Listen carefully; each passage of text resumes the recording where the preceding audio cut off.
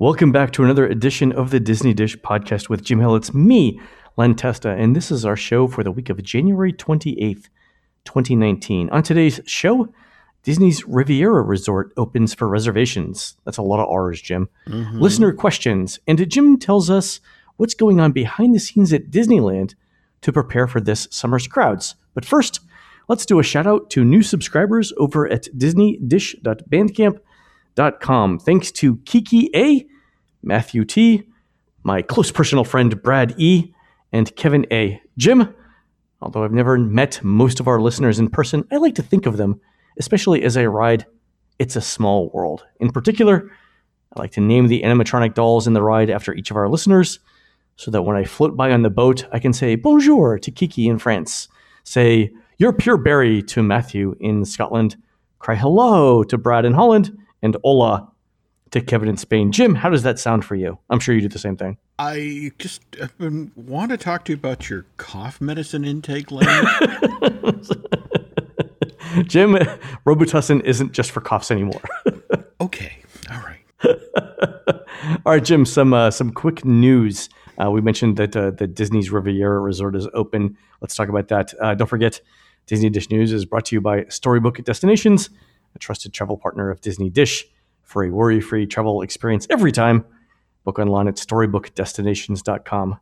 So, Jim, Disney's newest resort, the Riviera, opened for reservations this past Monday for stays starting December 16th, 2019. A couple of interesting things that I found out.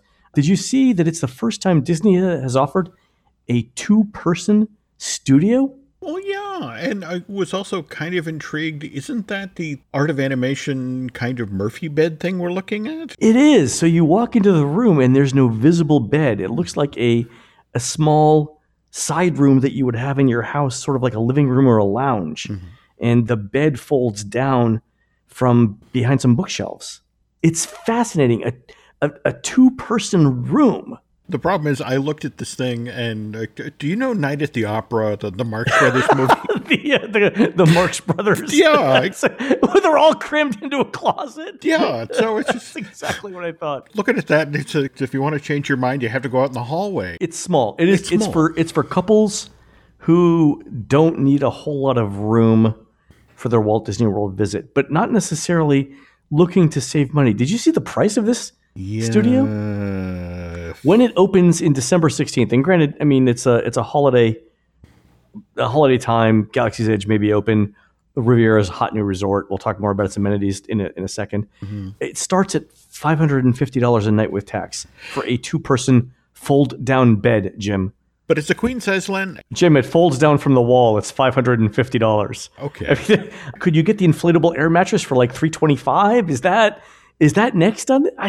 I was astounded. I didn't even catch that. If you want an actual bed, a bed that doesn't transform into something else when you're not using it, that will start at around $720 a night for a deluxe studio with a standard view. If you want an actual view of the fireworks over at Epcot in the studios, you're looking at around $875 a night for a studio. One-bedroom villas, James, with tax, $1,100. Two-bedroom villas, somewhere around $1,750 a night. Three-bedroom villas with tax, $3,500 per night. At that point, you're in, Grand Villa territory, but you're in Polynesian bungalow prices around that point. You and I have talked about how the 50th anniversary is supposedly built around Epcot. And I get this is the new resort opening right near Epcot, but yeah, these prices. Well, here's what I had heard, and I had heard this almost a year ago, that we were thinking all wrong about where the Riviera was going to be positioned in Disney's resort classification system. Everyone assumed, and I did too originally, that because it was on the grounds of Disney's Caribbean Beach Resort, that the Riviera would also be a moderate priced structure. But then I heard about a year ago that Disney was actually positioning this as like Grand Floridian South. That the furnishings, the rooms, the restaurants, the amenities, and the service would all be much more like the Grand Floridian than any moderate resort Disney ever built. And it looks like, based on the prices alone, if not the stuff we're about to talk about with the restaurants and the other amenities, it looks like that was actually true. So if you look at the restaurant that's been announced for the Riviera, it is Topolino, which of course means Mickey Mouse in Italian, but it's a signature resort. And we all know that signature resorts exist only at Disney Deluxe Resorts. Okay. So this is going to be a rooftop resort on the top of the Riviera. It will be French and Italian flavors with spectacular views of the nightly fireworks. So think, again, California Grill, but on the Riviera. So again, a high-end, they're mimicking basically high-end features found at other resorts. There'll also be a character breakfast experience, and I guess the characters will be in the Riviera costumes. I don't know, what does that mean? Does that mean Speedos on Goofy? Because that's we've all seen. Hold on. I'm not saying anything that isn't already present in Impressions de France. Okay. In the Epcot film, because in that Riviera scene, there's some guys there with a massive amount of chest hair and some really questionable bathing suit decisions. I'm just saying, Jim. Okay. Also, the gold chains kind of like make it all. So I think that's what it is. Also, there'll be a small coffee shop called Le Petit Cafe, where you can grab coffee in the morning, drinks in the afternoon, and so on. Speaking of drinks, Bar Riva will be the poolside bar, and there'll be a quick service place called Primo Piatto. What does Piatto mean? Not sure. I'm sitting here looking at the piece of concept art for the interior of Topolino's, and yeah, it's snazzy, isn't it? Are you looking at the view? It looks like the California Grill, but with different sort of surface treatments. I can see the Tower of Terror looming in the distance, and they show you just a little bit in the corner of the American Adventure, the backside of that show building. Oh, but wait, look straight ahead in that picture. That's the Eiffel Tower. Yeah, but when you're at the California Grill, the Magic Kingdom is what, a half mile away? And again, you've had almost 50 years worth of growth and that sort of thing. So you're not really looking down into the backside of the park. Oh, you're talking about all the infrastructure that's between you and the back of Epcot? Yeah, I'm thinking people are overestimating the charm of looking down into where the Pargos are parked. Oh, and this is where we recycle the cardboard. If this is the view they're suggesting... Yeah, what's in the immediate foreground that you can't see in the concept art? That's a good point. One of my big criticisms of both the Contemporary and Bay Lake Tower to some extent is that theme park facing rooms primary visual landmark is the parking lot. Parking lot takes up the vast expanse of what you see, especially from lower level rooms with theme park views. I'll be curious to see what the view is from here as well, especially at those prices. That's a lot. Again, it could be fantastic, right? I once criticized Disney Cruise Line concierge level rooms, saying that they were ungodly expensive, and I couldn't understand how anyone paid for them. Then I took a trip and used one, and I'm completely convinced. So we'll see. This is the actual description from Terry Schultz, the VP of Disney Vacation Club. The Disney Riviera Resort is inspired by Walt and Lillian Disney's travels to Europe and the Mediterranean coastline from France to Italy. And it kind of bothers me that I could actually go to France and Italy for the price I'd be paying for my cloakroom with a fold-down bed. That's a good question. If you if a 3-bedroom villa is $3,500 a night, how long would you have to stay there before you can afford an actual place at the Riviera in real France? I'm going to do this calculation, Jim, and I'm going to get back to our listeners. Thank you. On the next show.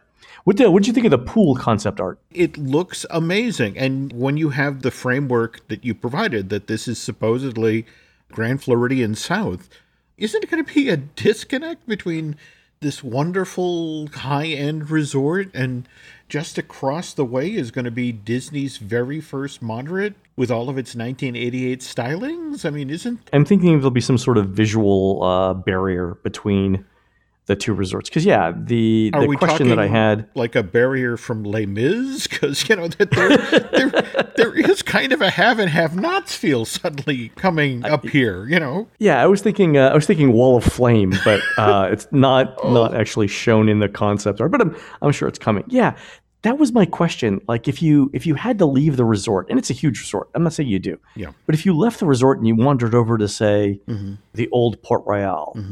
what would be your experience there?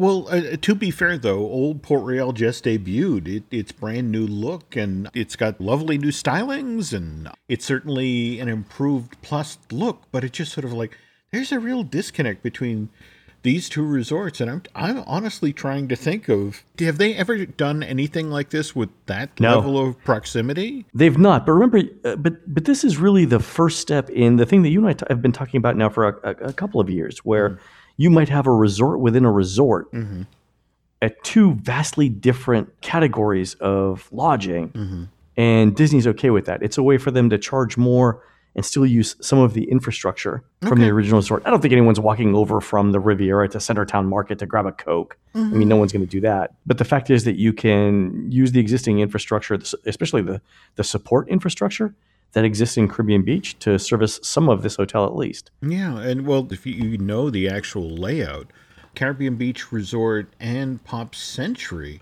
actually share a number of back of house issues. So yeah, so they think that's what they're doing there. By the way, did you catch that the for the pool area, the children's play structures are called S'il vous plaît, Play? Oh, high school French coming back to me now. At least there's not the word magic or dreams or wishes in it. I applaud whoever in marketing came up with that little clever pun. All right, we'll see what those things cost. All right, Jim, a couple of listener questions here. The first one is a question from Tom. We'll start off with that. Hey, Jim and Len, big fans of the podcast. I'm wondering how often you guys are down in the parks. I've gathered that Len lives in New York City some of the time. What he says on the show and on Twitter, it sounds like he's in Orlando a lot. I'm curious for a peek behind the curtain. Thanks, Tom. So, Jim, how often do you get down to Orlando? These days, it's 2 or 3 times a year. Face it, I tend to ninja in for press events and that sort of thing. That's the thing, yeah. It's when you and I talk, it's like, oh, by the way, Tuesday I'm going to Orlando, but it's for 48 hours. Yeah, and that's the thing. And sometimes the Venn diagrams line up, and Len and I are in the same place at the same time. California is a little different because my daughter lives out there, and of course I try to get out to see Alice as often as possible, and then tend to, if I can build a day or two in, do a hit and run on the parks and that sort of thing. It's the job, so you have to stay current, but it's kind of weird because other people go to a theme park to enjoy the entire place, and it's like, well, I gotta go check out, for example, the Tropical Hideaway that just opened at Disneyland on the site of the old Aladdin's Oasis and Tahitian Terrace. It's sort of like literally walk into the park and go to the back to go to this one thing. And it's like, you don't want to go on a ride? It's like, no, I got to check out this thing. I got to go see the Rosita animatronic. It's an odd way to experience theme parks, but not quite as odd as the way you experience theme parks. I mean, I had the exact same experience over the weekend. I went to Liberty Square specifically to eat a hot dog. And that's why I went to the Magic Kingdom that day. it was well, we got to see if it's still good, And I mean, while I was there, I did a few other things, right? I walked on a couple of things, but I did a couple of rides, and but yeah, when I go to the parks now, it's there's usually like a lap that I do to just sort of see what minor things have changed. Not so much for the book or for the Touring Plans website because we don't really do newsy type things. Oh, sure, that's not our focus on there, but it's more like, are things working the way they're supposed to? Has anything changed that would affect the guest experience that we need to note? Things like that. And so, were the hot dogs cooked outside next to the Hall of Presidents still as good as you remember? Oh, delicious, Jim, but $8 now for a hot dog. $8? $8 for a hot dog. Yeah, the hot dogs go down much smoother than the price. Let me put it that way. I did choke on the price a little bit. Okay. Hot dogs are delicious. Okay. In fact, it's funny. I actually ate the hot dogs. I was with a friend. We ate our hot dogs so fast that a guy that was sitting next to us came up and said, "Where'd your food go?" They're good hot dogs, Jim. I'm telling you, they're good hot dogs. Okay.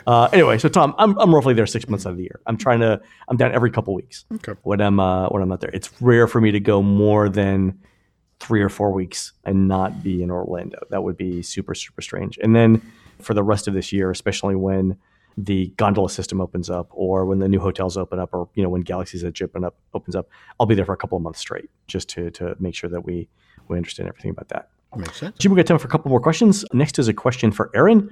Hey guys, just got back from our first trip to the world in 10 years, and we were blown away by the Magic Band and MDE experience. I have a question about ride photos though. When we first rode Slinky Dog, I was amazed to see our photos pop right into our PhotoPass stream. And assumed it was because we tapped our magic bands right before getting on the ride. However, we were at Animal Kingdom a few days later and only tapped our magic bands when we entered the park. But when we rode Everest, I was shocked to see those ride photos also pop up in our photo stream, even though we didn't tap anywhere else along the line. So my question is, what's their system for organizing and analysis of ride photos like this? So Aaron, it's all done on your magic band. One of the things that Disney's done recently in the last couple of years is put sensors, very strong sensors, at certain key points of the ride to detect which magic bands are passing in front of those sensors, so that when they take the ride photo a second later, it automatically links the ride photo to the account that is attached to that magic band. And that's how the photos end up on your My Disney Experience account without you having to do anything. But Jim, have you heard about the recent story of how this went all tragically wrong for one rock and roller coaster rider? Oh, God, yeah. Please tell this story. I love this story. So on Rock and Roller Coaster, there is a part of the ride, I think it's in a very tight turn, where they do the magic band photo right at the... it's right at the beginning, the acceleration at the beginning when they do your hands are up and they do they slingshot you out at the beginning of the ride on Rock and Roller Coaster. Well, this one unlucky rider of Rock and Roller Coaster happened to, when he raised his arms, lose his magic band. And the magic band landed so close to the magic band sensor off the side of the track that it got picked up for every single ride vehicle that passed in front of the sensor for the next 3 days. Like, it was so close, and it was in the signal path of the sensor that the sensor just thought this guy was on every ride vehicle that passed in Rock and Roller Coaster for the next 3 days. He said that apparently he had thousands of photos and My Disney Experience alerts, like going off every couple of seconds in the day or so that it took Disney to send someone, a cast member, to actually retrieve the magic band. But could you imagine that? He ended up with, I think, like 3,000 photos, he said. More to the point, just say, not me, not me, not me, not me. Yeah, mate. Nope. Swipe left, swipe left, swipe left, swipe left, swipe left. Could you imagine, though, him walking through the park for the rest of the day? Like, how soon did his battery drain? Did he just delete My Disney Experience? What happened there? That's, as he threw his arms up and he saw his magic band arc off in the distance, his first thought was, damn. Oh, that ain't good. That's not going to be, there are going to be problems there. All right, Jim, one more quick question and then to lead into a rumor that I've heard about Galaxy's Edge. First up, here's the question from Michelle M. that leads into the rumor. Any word on what the costume policy is going to be for Galaxy's Edge? They want it to be immersive, so can people dress like Jedi, smugglers, rebel scum, and the like? Jim, what are you hearing about this? Because of the number of cast members who are actually going to be in the land dressed as smugglers, rebel scum, and that sort of thing, no, you will not be allowed to dress as this as you enter. However, once you go to the bazaar, you are perfectly welcome to buy clothing, to buy weaponry. You can suit up while you're there. You just can't walk in wearing a full-on Star Wars outfit. Okay, so it's going to be like TSA and liquids, right? You can't bring anything past the security checkpoint, but once you're there, we'll be happy to sell you some. That's right. You can go straight to the duty-free store and get yourself, a Bantha. But, you can't bring your Bantha with you, even if you do have the paperwork that says it's your comfort Bantha.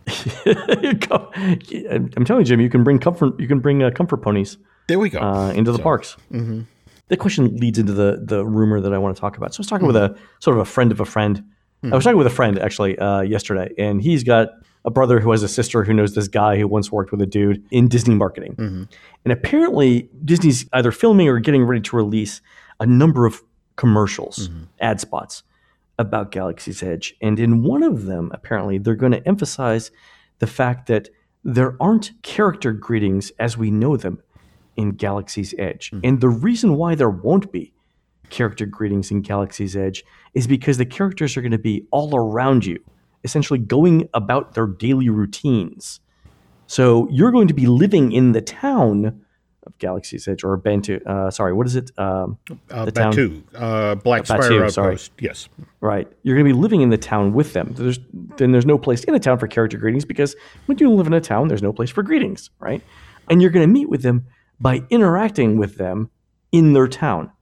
And that was surprising to me. I knew that there was going to, Disney was going for, a certain level of immersion here, but I wasn't expecting that. What have you heard on this? Remember how when you used to go into New Fantasyland and you encountered Gaston, he'd just be outside of his tavern or he'd be by the fountain. He'd be strolling about. And over time, we saw the creation of a dedicated Gaston meet and greet place. In fact, I think it's right next to Bonjour, the gift shop now. Bonjour and Gifts, it has a shade structure and a queue. And there's things that Disney says, and then the Imagineers say, this is how it's going to be. And then they hand the park off to the ops people, and it's like, okay, that doesn't work. The ops people will change this. Yes, early on, this is how this is going to be. You're going to have cast members who have legitimate scripts and routes they follow every day that they're in the park there. They have tasks they have to do. They have chores. They've got to get to the market. They've got to meet this guy at the bar, yada, yada. It'll be interesting to see 6 months after this thing opens, what was done at Disneyland is not done at Walt Disney World when their version of Galaxy's Edge opens. If you say to a cast member, my son would love to get his picture taken with you, and it's like, no, I'm sorry, I've got to go to Oga's bar and pick up credits. And that's not a good guest experience, and they will go and complain. Yeah, they'll do it, but my guess is that they'll try and work the fact that you're asking for a photo into some sort of story. Like, seems very strange. Like, are you part of the Empire? Yeah, I think that is the hope. My understanding is that they are trying to script for moments like that, but in much the same way, when you go to, say, Pandora now, you have the people who are working behind the counter who are talking about the documentary that was made here, the James Cameron movie. Oh, I remember that. Remember when when cast members in Pandora spoke Na'vi? Yeah. Yeah, that does not happen nearly as often. Although I think, to be fair, in Galaxy's Edge, I think they're going to try and stick with it a lot longer.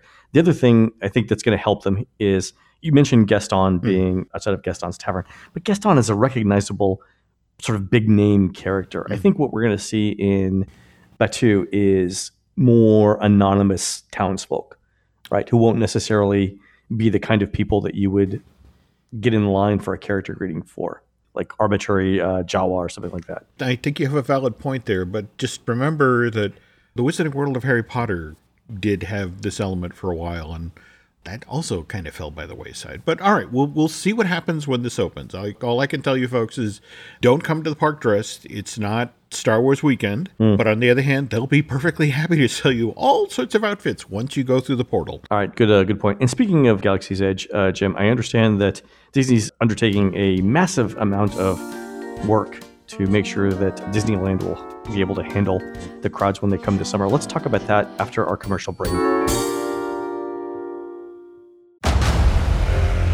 Discover why critics are calling Kingdom of the Planet of the Apes the best film of the franchise. What a wonderful day! It's a jaw-dropping spectacle that demands to be seen on the biggest screen possible. We need to go. Hang on. It is our time. Kingdom of the Planet of the Apes. Now playing only in theaters. Rated PG-13. Some material may be inappropriate for children under 13. All right, Jim. Recently, the Orange County Register ran an article about something called Project Stardust, which is the code name that Disneyland is using as an umbrella term to describe all of the things that they're doing to prepare for crowds coming up for this summer's Galaxy's Edge opening. And a lot of these things don't have anything at all to do with the area around Galaxy's Edge. It's actually stuff that's happening around the parks and around the resort. We knew that Disney was doing these sorts of things, Jim, but I was really surprised to see the extent and the scope of this kind of work. Can you kind of walk us through what's happening and what we can expect to see in Disneyland from now until summer when this thing opens? We are about to reach the end of a 3.5-year-long project. Work on Galaxy's Edge basically began back in January 11, 2016, when Big Thunder Ranch closed, and that was really the first. But when they made the decision to build this land on that 14-acre chunk at the very back of the park, the folks at Ops took a cold-hearted look at how are they going to get back there. There are 3 arteries that they're going to use. They're going to go through Adventureland, which is tightest, smallest, most congested area in the park to get through. They're going to go through Frontierland, and they're going to go through the castle, through Fantasyland. And you have this tight little European-style courtyard that's already one of the most crowded areas in the park. And you're going to send tens of thousands of people surging through all three of these spaces. And we're going to have to clear these arteries out. But at the same time, as every doctor who approaches a heart patient, it's the Hippocratic Oath. First, do no harm. Do no harm, right, exactly. So how do we ease guest flow through these areas? And they took kind of a fascinating approach to it. For example, in Adventureland, for the longest time when you would enter Adventureland, the way they handled strollers is they just park them down the middle of the street. So if you're going on Indiana Jones, if you're going on Jungle Cruise, you parked your stroller in the middle of the street, and that just totally disrupted guest flow. Oh, yeah. And the interesting thing is that they had these conversations about, okay, how much money do you think we're going to make in the gift shops of Galaxy's Edge? And it's like, well, a considerable amount. It's like, would it be enough so that we could perhaps shut down a gift shop or two in Adventureland and actually make that stroller parking? As in, take the strollers off the street, put them inside of a building, make a dedicated space for stroller parking. Wow. Could you imagine what that conversation is like inside the modern Disney company? Oh, yeah. I mean, just the whole notion of, you want me to give up money. They did mitigate this a bit by making some of this retail space that they sacrificed area where guests could sit down as they ordered food for Bengal barbecue. So the argument was, well, look. Oh, they're going to put it over there on the right side as you're headed towards there you Pirates go. of the Caribbean. So, and it was kind of also the same thing in Frontierland. It was a notion of, we have all of these planters and seats that date back to 55, and the horticulture people loved them. But on the other hand, it makes it difficult if we're going to have a sea of humanity pouring through here. So they would do things like shave 3 and 4 feet off of a planter, or they'd move a bench, or they'd change where fencing was. And it was always a notion of, unless you are the colossal Disneyland geek that knows the entire history of the company, you're not going to notice this. The day guest is just going to see, okay, there's a bench there and there's a planter there. They're not going to see that it's a smaller planter, or the planter's been moved off to the side, so that much easier for guest flow. And in Frontierland, I mean, they got downright ingenious. They would do things like, they moved the Dumbo queue that had always been in front of the attraction. They actually moved it around to the back, created a shade structure, and opened up a walkway that's been clogged since the new Dumbo was added as part of the new Fantasyland back in 83, 84. Yeah, because now the line for Dumbo was sort of between the carousel and Dumbo, right? It kind of went on that main east to west walkway between sort of Mad Tea Party and like the Red Rose Tavern, right? Or sorry, Pinocchio Village House now, right? So you'd stand in line basically in the foot traffic of everyone else, but you're saying now it's in the back. Oh, I see that on the visual. Yeah. So it's back where the closer to the Storybook Land canal boats. There we go. Recognizing that while people are in the park and perhaps waiting to get into Galaxy's Edge, let's take this opportunity, for example, to finally fix the Matterhorn queue that's been a pain forever. Well, Matterhorn has 2 lines, which never made any sense to me, right? This was a queue that was created back in 59, back in the era of ticket books. And so even just the fact that there were only so many e-tickets that had been sold that day, which is what you needed to ride the Matterhorn, was self-regulating of the line. But when they switched to the passport system where anybody could ride any ride that they wanted, that queue became ridiculous. And that was 1985. And they're finally addressing this issue in 2018, 2019. I know 35 years later, it's fine. You don't want to rush into these things. But, they've done things like, for example, they've reconfigured the queue space for Small World, and they reconfigured the entrance for parades coming in from backstage over by Small World. Okay, but Jim, Small World is completely the other side of the park. Why are they doing it there? Largely because, again, people who are waiting to get into they're going to be spread around the park. For example, if they do wind up setting up you have a reservation to get into Galaxy's Edge at 3 o'clock in the afternoon, you're going to be looking for things to do. And again, when you have, they're estimating 15 to 20,000 more people in the park per day, these people need things to line up for. And they've done things like made adjustments to the queue space for Haunted Mansion. They've made adjustments to, as we mentioned, Matterhorn. And on the other hand, there are attractions right now where they're just sort of like gritting their teeth. Peter Pan's Flight remains one of the most popular rides in the park, but it's the way it's positioned in Fantasyland. You know, literally you come through the castle and bang, it's there on the right.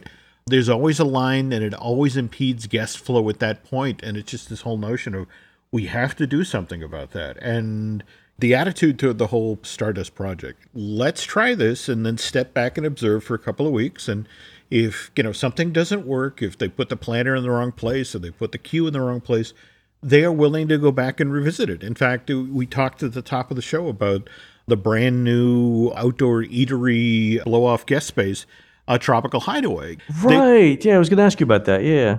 Yeah. This was the old Aladdin's Oasis, right? Yeah. And back in the day, it was the Tahitian Terrace. Okay. It's always been sort of shoehorned into the corner of Adventureland. In fact, I want to say a couple of summers back, they had that Summer of Indiana Jones, where this was actually where they did a stunt show meet and greet for a while. But it's been underutilized forever. I was gonna say the last time I was there last year, it was a backwater, which is unusual because it's right around the corner from Enchanted Tiki Room. Yep, and it's on the way to Indiana Jones, so yep. it's in the middle of two relatively popular attractions. But I think the fact that it was sort of behind you and to the left. Yeah.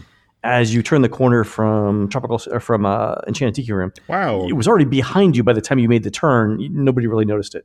All right, Jim, let me ask you two quick things, and then we'll finish up. Number one, how are they going to do ride and building maintenance when 15 or 20,000 more people are going to be in the parks in a given day? I mean, it's one thing to say, we're not going to run Splash Mountain in January because it's cold and we need to do the regular maintenance on it. It's completely another when the lines for all the other attractions in the park are 100 minutes long and you really need the additional capacity. What are they planning for this? The conversations that I've heard about is that bulking up the third shift maintenance team to levels that, to be honest, the company hasn't seen since the 60s and 70s. There was a time not all that long ago when Disneyland was actually closed on Mondays and Tuesdays during what were talked about as the slow season, which was typically a couple of weeks during the fall and a couple of weeks during the spring. And they would do a lot of construction during that time. But when Eisner came through the door in 84, one of the things that immediately fell off the table is Disneyland is no longer closed on Mondays and Tuesdays in the fall and the spring. It's open 365 days a year. And they had to really beef up the third shift staff to deal with that. And they would do a lot of heavy-duty construction on Monday and Tuesdays, the bulk work, and then do painting and the quieter work, during the time when the guests were in the park. So in order to ensure that you have this level of capacity, it does mean you need a bigger staff. Now, also remember that we also need a lot of people to handle a lot of technology, a lot of things that Disney's never done before in Black Spire Outpost. And I'm being told that the new Marvel area that's being built over at Disney's California Adventure will have equally advanced technology. And they're going to need not just more janitors, not just more painters, but, a whole third shift team of technicians who can troubleshoot and keep all of these amazing interactive effects up and running. So look for Disney to be doing a lot of hiring starting this spring, and it will just continue for the next 2 and 3 years, until Marvel's, at least, phase one of the Marvel project is up and running over at DCA. All right. That seems to make the most sense. I would expect a lot of maintenance to get done now, between now and June. Well, that's it. Again, the whole point of doing what they can right now with Project Stardust. It's shaving in these planters, working on the walkways. In fact, just, for example, the work they've done on Main Street, where all of these little subtle things like expanding the space that folks use to, say, take their stroller or their wheelchair off of the sidewalk down onto the pavement. There's a lot of stuff that's been done that isn't necessarily in the front window, but is just as crucial to make it that much easier for guests coming and going. Jim, one more thing before we go. I want to get your a quick take on a certain phrase that my marketing friend happened to relay to me when we were meeting the other day. So this is the friend who's got a brother, who's got a sister, who's got a best friend who once knew a guy who worked in the Disney marketing department. The phrase that he used related to the marketing material, Galaxy's Edge is in Disneyland, but not a part of Disneyland. What does that mean? You have to go to Disneyland to get to Batuu, but Batuu is not at Disneyland. Again, once you step through those 3 portals in Anaheim and the 2 portals at Disney Hollywood Studios, you are off-world. I don't know if you've seen the work that's being done at Hollywood Studios right now to expand Tatooine Traders. Oh, yeah. There was a fairly large effort underway the last time I was there last week. Yeah, because again, all of the stuff that we typically want after we get off an attraction, the t-shirt, the baseball cap, the coffee mug, that's going to be located there.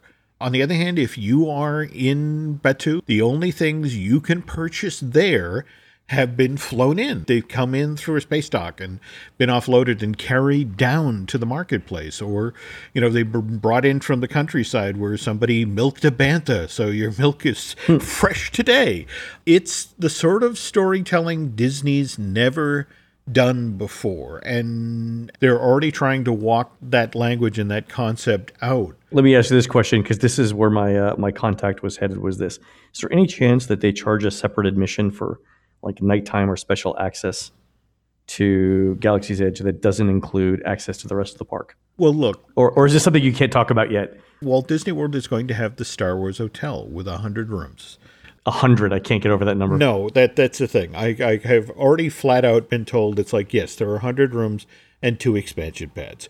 Yeah, okay. Yes, if you are staying in that hotel, there will be access periods that only you have, that you can, for example, you can be there when the marketplace opens for the day, and it will literally come to life like any marketplace in Morocco. People will be carrying things in. Have we talked about this on the show?